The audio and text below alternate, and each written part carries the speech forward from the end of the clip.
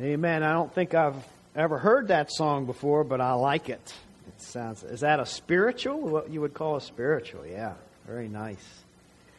Thank you so much for sharing that. And Tom, thank you for your well thought out words. I think it was evident in your testimony that you stood up here and you wanted God to get the glory for what He's done in your life, and He certainly did. You gave Him that. So glory to God for His work in your life, zippers and all. Hallucinations and all.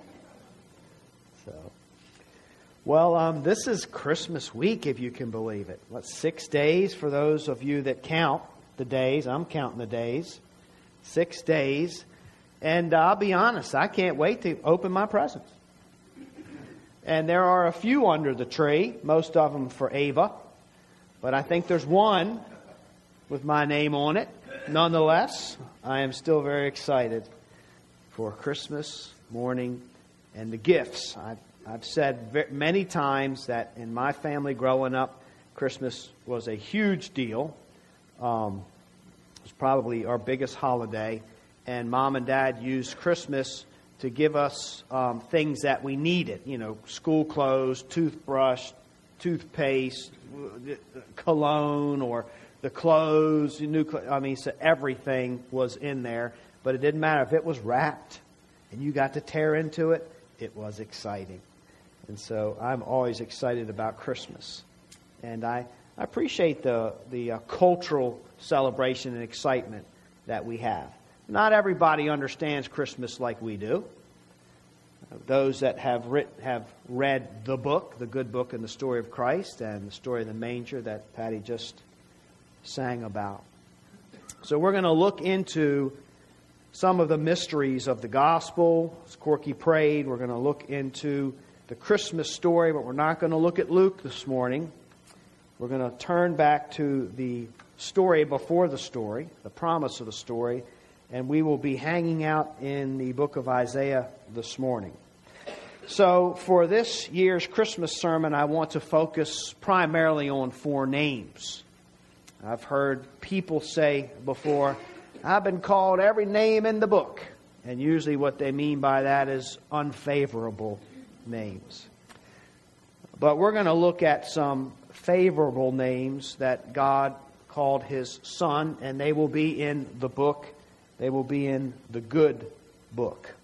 And these names describe the baby that we've all been anticipating during this Christmas season. We anticipate the baby, the birth of Christ, and the baby that is in the manger. And this is the Savior and the baby that we worship, Jesus. So I'm going to read 7 verses in Isaiah chapter 9. Noah has already quoted a few of these for us, but I'm mostly going to hang around chapter 6. Isaiah 9, 1 through 7. But there will be no gloom for her who was in anguish. In the former time, He brought into contempt the land of Zebulun and the land of Naphtali. But in the later time, He has made glorious the way of the sea, the land beyond the Jordan, Galilee of the nations. The people who walked in darkness have seen a great light. Those who dwelt in a land of deep darkness, on them has light shone. You have multiplied the nation. You have increased its joy. They rejoice before you as with joy at the harvest, as they are glad when they divide the spoil. For the yoke of His burden and the staff for His shoulder, the rod of His oppressor, you have broken as on the day of Midian.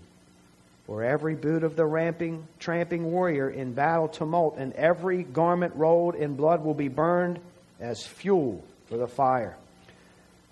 For to us a child is born, to us a son is given, and the government shall be upon His shoulder, and His name shall be called Wonderful Counselor, Mighty God, Everlasting Father, Prince of Peace. The increase of His government and of peace, there will be no end.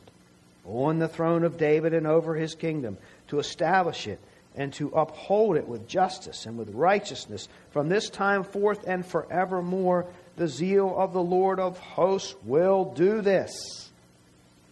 What a glorious passage. The book of Isaiah was written approximately 600 years before Christ was born. And 600 BC, as described in this passage, was somewhat of the Dark Ages, you might say. The Dark Ages for the nation of Israel. As is described, they were a trampled people. They were an oppressed people. They were burdened. They were burdened with war. They were downtrodden. And it was one of those areas where it seemed like you just couldn't catch a break. I mean, it was just bad news after bad news after bad news, and their hearts were as gloomy as the darkness that's described in this passage.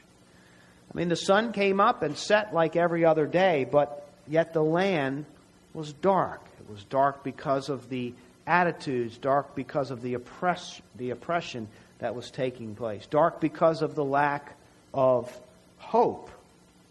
And in the midst of these very, very dark and gloomy times, Isaiah offers to the people of God, through the Spirit of God, a prophecy that basically says all of the darkness and all of the evil that you see that has transpired will be undone. So everything that's bad and evil will be turned around into something good. So the darkness that seems so bleak and dark will become a light so radiant that you will barely be able to sustain its radiance. The gloom will turn into incredible celebrating and rejoicing. So it's a complete turnaround. Yokes will be broken. Bad rulers will be broken. And in this prophecy we find that the rule of this nation, and not just this nation, but of the entire world, will fall upon one man's shoulders. And this will be a person that will be an incredible ruler. A ruler that can't be stopped. A ruler that has this resolve to turn darkness into light, to bring goodness into the world. Absolutely unstoppable. Once he begins his rule, there will be no end to this.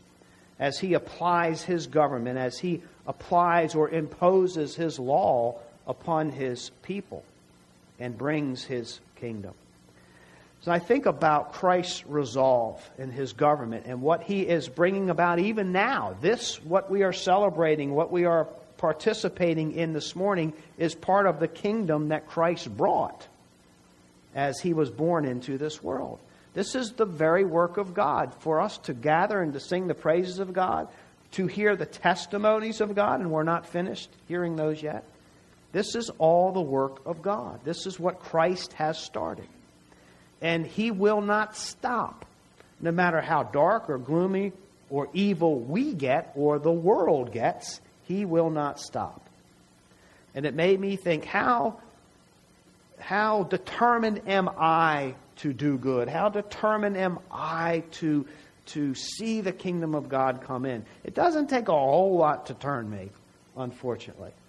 As determined and as much as I'd like to see goodness come in, if you upset me, well, there goes the goodness. But Christ, this ruler, cannot be stopped. And then this prophecy is really filled with drama, because what we begin to see is that the ruler that Isaiah is talking about doesn't exist yet. He's not going to pick this great man that lives in that day and time and, if he's going to be great, it has to be such and such. This ruler has not been born yet. And so there's a tremendous amount of drama in this. And this ruler will come and will be born of a woman. And then the drama just increases, because this ruler that will come will be born of a virgin. Forward in verse 14, therefore the Lord himself will give you a sign. Behold, the virgin shall conceive and bear a son, and shall call his name Emmanuel. So this is kind of a complicated story. It's filled with hope and wonder and mystery, as God is.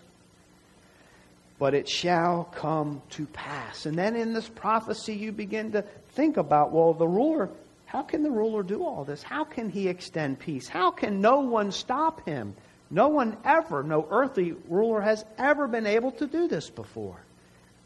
And you begin to realize that it's going to take more than just your average man, or more than even a good man or the best man on earth, to fulfill these kind of prophecies and promises.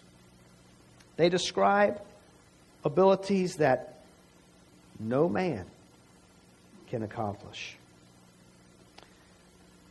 It's a good time to think about the way Isaiah, through the inspiration of the Holy Spirit, even organizes these verses. The words, the ideas, and the concepts are presented in a certain way. And so we look at verse 6 before we even get into the names of Christ.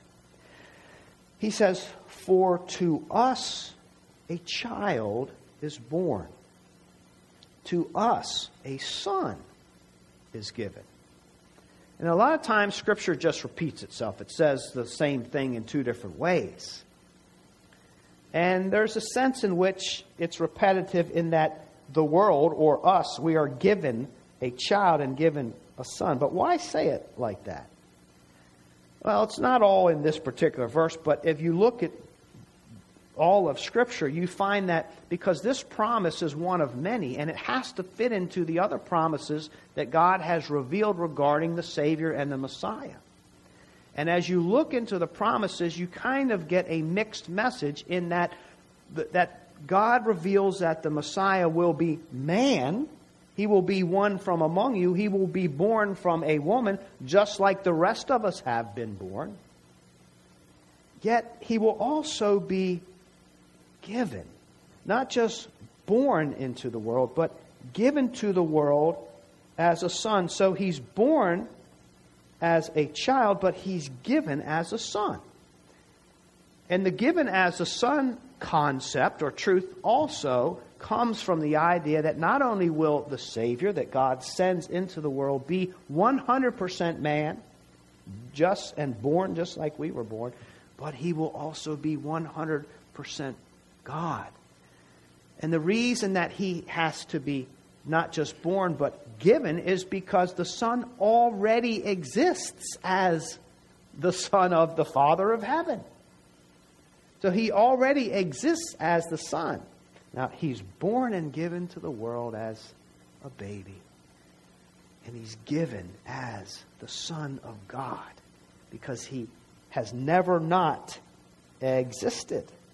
So He is 100% man and He is 100% God. The child that was born in Bethlehem was given from the Father in heaven. Born of the Virgin Mary. It was a miraculous birth. And that's how the incarnation takes place. That's how God chose to enter into this world as a man and as God. Through the virgin birth, we know of it as the incarnation. It's an incredible mystery, and yet that's what enables both promises to be true. He will be a man and He will be God. Galatians 4:4. But when the fullness of time had come, God sent forth His Son, born of woman. Same truths right there from the Apostle Paul. So it's both. And the incarnation is the heart of Christmas. And what that means, I guess practically, is the baby lying in the manger, in essence, created the wood to build a manger. And what that means is the baby cradled in his mother's arms created the arms in which to be cradled. The baby that came through the womb of the woman created the womb of the woman. And the angels that sang glory to God in the highest, and the shepherds that ran to see the baby, were created by that baby. That's the heart of Christmas. And the heart of Christmas is that Christ is not ashamed to call us brothers. And that Christ can say in complete truth that you are his fellow man. Because of all that we celebrate here at this season of Christmas. And because he's not just man, but he's God, he has the power to fulfill the impossible. These seemingly impossible prophecies that Isaiah brings to our attention. He has godlike power. Exactly. He is the Son of God. And that's what we celebrate. And then we find out even more so how wonderful he is, or what kind of son, what kind of child he will be, by the names that God has given him. And we've said many, many times that when God gives a name, it's not just some arbitrary name, but in the Bible they're often used to describe characteristics. It tells you something about the person. And so it's a little bit like how we might use nicknames. So, hey, Shorty. What does that tell you about somebody? Or, hey, Slim. Or, hey, Cutie Pie. Or, hey, Spuds. So there's a little bit of a description here in the nicknames. Now, what do we find out about Christ, the child to come, 600 years before he was born, as described by his Father? Well, first of all, let's look at these names. First of all, he is the Wonderful Counselor. So, wonderful describes the kind of counselor he is. As you know, our society is not short on counselors. Counseling is a huge thing these days. There are camp counselors, there are marriage counselors, there are career counselors, school counselors, health counselors, grief counselors, family counselors. Like, there's a lot of people that need counseling, and there are a lot of people out there to offer it. Well, what is a counselor? A counselor is someone that it's their aim, at least, or hopes to steer you straight. You have issues, you have problems, there's confusion, and they hope to have the words that are necessary to help you get your life straight again, to show you what you need to see in order to do that. Well, what makes a counselor a wonderful counselor? Now, that would be a counselor that actually gets you 100%, can see what the root issues are, and give you perfect advice. Give you exactly what you need.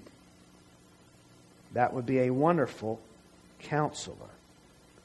Now, one thing, as we think about this, that would make a wonderful counselor, is that they're always available and willing and desirous to listen to everything that you have to share with them. So a good counselor, you would say, is one that is listening to you. They want to understand exactly what the issues are. What are your woes? What are your burdens? So there's never a time that this wonderful counselor is not available to listen. There's never a time when we can speak or address the wonderful counselor where he is not desirous to understand our hearts. He already knows them. Now, today, counselors are in big demand, and so, it could take you weeks to get an appointment with the counselor that you seek. And yet with Jesus, though he is busier than any earthly counselor, he is more available than any earthly counselor. There's never an out to lunch sign on the door when you need to talk, when you need to pour out your heart. As a pastor, I try to be available, but I'm so aware of my limitations. And it could be that one time, like you've held off, but that one time that you need my counsel the most or need to talk the most, I may not be available. That's happened. Or that one time when you finally broke down and called or left a message or sent a text, I may not be available, or even worse, I may not even get it, thanks to the wonders of modern technology. Things are sent, and you never receive. These things happen. But this counselor is wonderful because there's just never a glitch. There's never a turn down. He is always available and glad to be available. Another thing is that he's wonderful because as you're speaking to him, he knows exactly what you're talking about. He totally understands. Even if we are not really great at articulating our case or our emotions. Some of us have a hard time doing that. He knows. He knows. He is not limited in that way. So when Lisa and I counsel people, we have to ask a whole list of questions for this very reason, because we want to understand accurately what somebody is trying to relay. So, so we might say, can I repeat after? Is this what you're saying? Because we really want to understand. Or what do you mean when you say upset? Because if somebody's upset, that could look totally different between two different people. One person's upset and they might just have done this. Another person upset you wouldn't recognize as Bill. So we ask these questions. And what happened before that? And then what happened before that? So we have to probe and really try to get to the bottom of things and hope that we do that. And yet with the wonderful counselor, you bring to him your burdens, your pain, your sorrow. He understands it perfectly, accurately. And even if we bundle things up, we're not articulate. Romans 8:27 says, and he who searches hearts knows what is the mind of the Spirit, because the Spirit intercedes for the saints according to the will of God. So God's purposes are served in us even when we don't know what to say or how to say it. So another thing, obviously, that would make him not just a counselor, but a wonderful counselor, is because not only does he listen and hear perfectly and accurately, but the advice he offers back is perfect to our need and cannot be more precise and accurate. It's perfect advice. Less and less of the advice that we hear today is based on facts. People throw things out as if they're truth, as if they're accurate. And I hope you've noticed that less and less of what we hear today is actually based on fact and more based on feeling or opinion. When we come to Christ with our lives and bare our hearts before Him, anything that He gives us is based in solid truth. It's all based on fact. He knows emotions. He knows feelings. But He's going to tell us what is accurate. He will light the path for us that is sure. Now, I have received good advice in this world. I've received bad advice in this world. But I can honestly tell you that the best advice that I have ever received has been from Jesus Christ, the living Word of God. By far, it is the best advice that I have ever received. He's the Alpha and Omega. He can see the beginning from the end. He's so wonderful that He already knows how things are going to turn out. Now, He doesn't have to give advice A and advice B and then give C based on how those things turn out. He already knows this. He is giving us what is absolutely best for us and knows the end from the beginning. And He is so good that if we trust in Him, we don't even have to know exactly where He's leading us or taking us. But we know that He is so good and wonderful that we will wind up exactly where we need to be. Even if we don't know where we're going or where He's taken us in the meantime in our journey. That's how good He is. And He's so good that this is not just an individual counseling session. He is the wonderful counselor of the world. He will rule the world like this. Every nation in His kingdom will be ruled by this kind of exact, precise, healing balm of truth. He is, secondly, described as the mighty God. Now notice the pattern here, not just the counselor, which would be great. Wow, he's going to be a counselor. No, wonderful. And not just God, but mighty God. So not only can he perfectly diagnose a problem and perfectly offer a solution, but he is mighty enough to bring about his purposes, even in the midst of our human weakness and frailty. Now that's a counselor. Because like as Helmut mentioned this morning in Sunday school, well, you can give good advice or you can have the law there, kind of like the yellow line in the middle of the road. But that yellow line doesn't empower you to stay on your side of the road. That's up to you.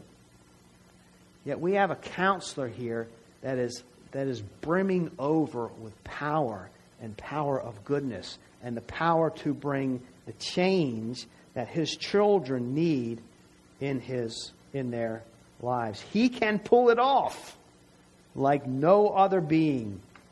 And he gives us wise but enabling counsel. Just this week I read Psalm 32:8. I will instruct you and teach you in the way that you should go. I will counsel you with my eye upon you. That's God speaking to you. That's God speaking to me. This is what he offers because Christ has come in to the world. Now, what might that look like? It could take a lot of different directions here, but I want to just kind of point out one example. That the counsel of God comes into our lives with the power, the mighty power of God. And one of the ways that often outworks in our lives is that God, the creative God, the God of truth and order, likes to bring order out of chaos. He loves to tidy up messiness. I mean, he saves sinners. But in the creation of the world, you had nothingness. And this God, because of the God that he is, he's a creative God, he's a beautiful God. And he speaks into the nothingness and creates something. He creates all that we know or see from nothing. He creates it by fiat, the spoken word. And then after he creates things, he puts them in their proper order, how he decided they should work together and fit together. So you have the light, and then you have the darkness, and they're separated. And then you have the spheres, you have the water, and then you have the land mass, you have the skies. And so each thing are put in their proper place, they're ordered, they're designed, they're working in perfect harmony to the glory of God. They're right and they're good. It was good. Everything God did was good. And one of the ways that God manifests how mighty he is, when we trust in him as our Lord and Savior and King, the ruler that we're talking about, is that he brings order to our chaotic lives. Because when we live in the darkness and the gloom, when we follow after sin, sin is destructive. It's self-destructive. And yet this wonderful counselor will come in and he will speak order. And he will bring order. He will banish the chaos. And it's a process. It doesn't always happen all at one time. It rarely happens in big leaps and bounds. But that's what God delights to do, just like he delighted to do it at creation. He delights to do that for us. Takes great joy in lining our lives up so that we can live in that kind of joy. It doesn't mean, don't mistake that for, and now your life will be smooth. You give your life to Christ and it's just smooth. Try to tell that to the Apostle Paul. Oh, now that you're serving the true Savior, life's just going to be wonderful and smooth, and order will be brought into it. Well, what it meant for him was a lot of suffering, but that order was there. How? His life was properly ordered. His attitude was properly ordered. He treasured the right things. He valued the right things. He understood now the difference between good and evil and what really was harming him and what really was helping him. And so it wasn't based on his circumstances. It was based on who Christ was and what Christ brought into his life.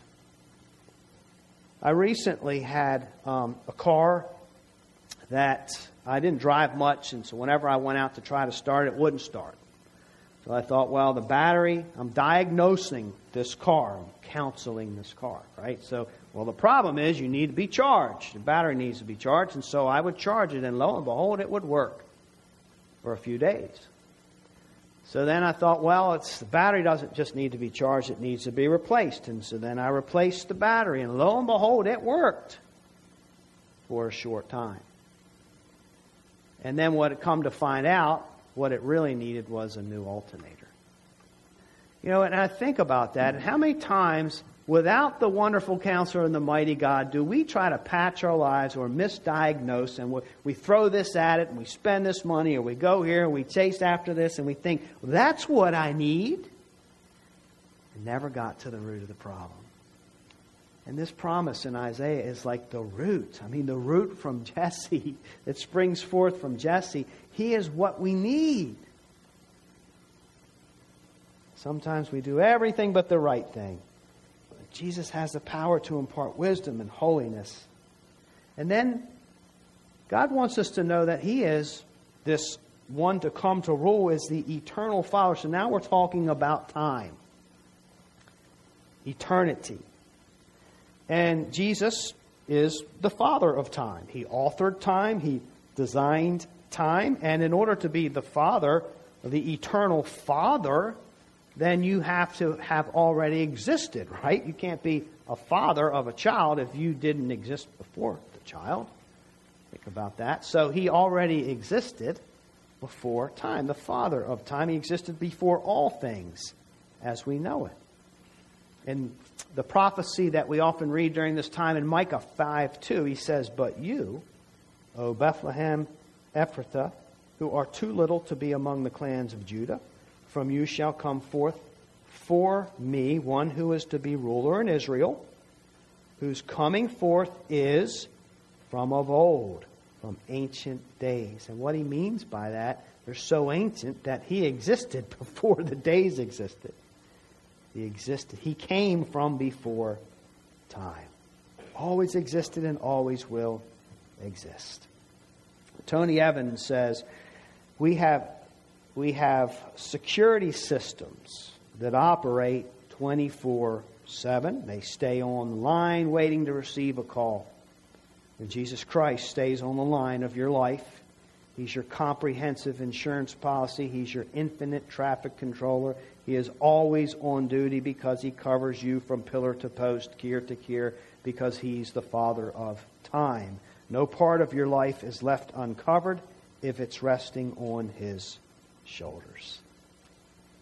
So He's wonderful Counselor, mighty God, everlasting or eternal Father. And then lastly, not just peace, but Prince of Peace. So He's the Prince because God is the God, His Father is the God of peace, and He's God the Son, so He is the Prince of Peace. He delivers peace to us and to this world on behalf of His Father. And what kind of peace does Jesus offer? Well, He comes and He talks about the kingdom that He is establishing. And He says that His kingdom is one of righteousness, peace, and joy. So it's a kingdom of peace. And this kingdom of peace is not based on the things of the world. And here's where we often go wrong, is when we try to fit God's peace into the peace of this world and it doesn't line up. Because God's peace, or the kingdom of God, does not mean at this point the absence of conflict. See, He comes and He offers peace to His people in the midst of conflict, which communicates to us that if that's true, then the peace of God is not determined by the circumstances by which we are surrounded, but that we can have peace when things are wonderful, like a beautiful Christmas day, or peace when it seems like always winter but never Christmas. Because Jesus is the Prince of peace. His peace transcends this world. He has overcome the world. It's not a peace that we have to wait for. It will be perfected when the Prince of Peace comes again. But Jesus offers His peace to us now.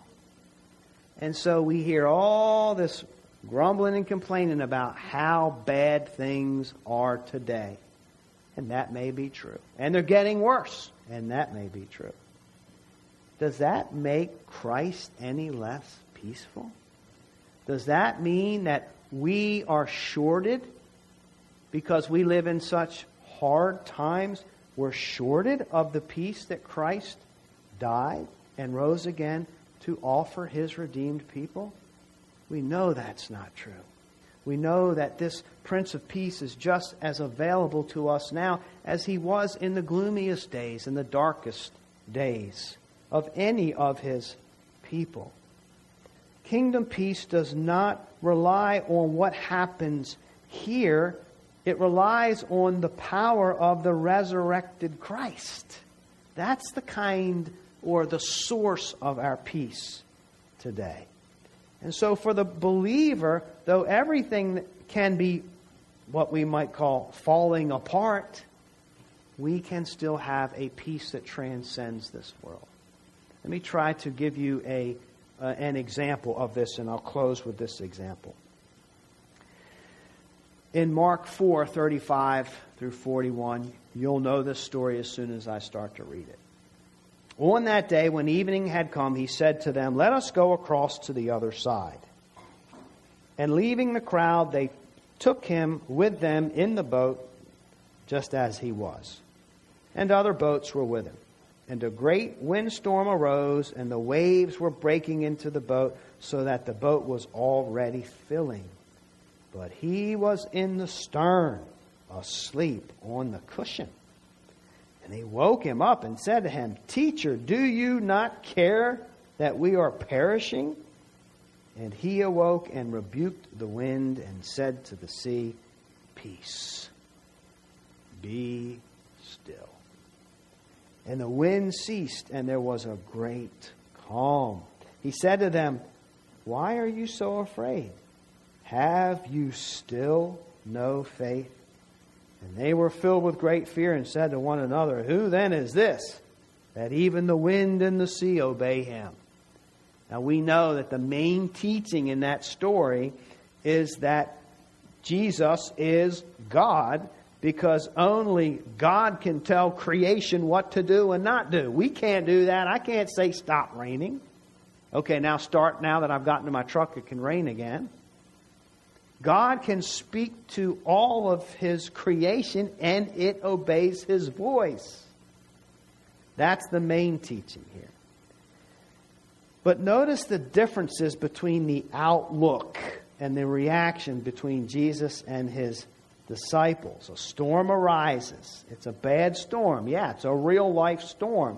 And water starts coming into the boat. And they fear for their lives. And yet Jesus, Mark says, He's on a cushion. This isn't like He just happened to fall asleep out of exhaustion. No, He curled up on a mattress or a blanket or some kind of whatever cushion they had in that day. And He is sound asleep. Now, it provokes them. They spaz out. They are scared. They're spastic. And it is provoking to them as they are spastic and reacting in this way that He is asleep. And they draw a wrong conclusion. Don't you care? My life, my existence, my little world is about to crumble. Don't you care? How can you sleep? Now that difference right there. What a question. How can he sleep? Well, He's Jesus, the Son of God. And He's about to speak to that storm and calm it. But notice how He rebukes them. You are spazzing out, not seeing the big picture because your faith is too little. Faith in what? Faith in Christ. Faith, and then what does He do? Be still. to the storm. You see the outlook? Do you see that they thought that they were safe because the sun was out and the skies were blue? And then when that goes away and the storms come, well, now my life is chaos and it's wrecked. You see, they trusted in circumstances. They trusted in sunny days and big paychecks and good times instead of trusting in Christ, who created all of these things. And our lives will be wrecked. And we will spaz out at every little thing. And it's not that it isn't real. It's that God's peace, God's might, the wonderful counsel of the everlasting God helps us put it all into its proper perspective, reality. There's no peace outside the Prince of Peace. It's only inside the Prince of Peace. And we rest in Him. We rest in His power and His might, in His saving grace, in His promises to us that He will never leave us or forsake us. He's never out of control. He doesn't experience chaos like we do. And He will keep in perfect peace him whose mind is steadfast because he trusts in you. It's never if you're hoping for that smooth life, then your hope and rest is in the wrong thing. It's the life that we have in Christ. And we might experience a lot of pain and shed a lot of tears in this life of Christ. But He has given Himself to us. For to us a child is born, to us a son is given, and the government shall be upon His shoulder, and His name shall be called Wonderful Counselor, Mighty God, Everlasting Father, Prince of Peace. If you do not know Him, He has a Christmas gift for you. If you do know Him, He has a Christmas gift for you, and that is Jesus gives Himself. And that's what we celebrate. And that's why we sing so joyfully during this time. He is a gift worthy of celebration. May God bless the preaching of His Word, and Merry Christmas to you all. And may He abundantly multiply the gifts under your tree. I've only got one so far, but I think He will do that.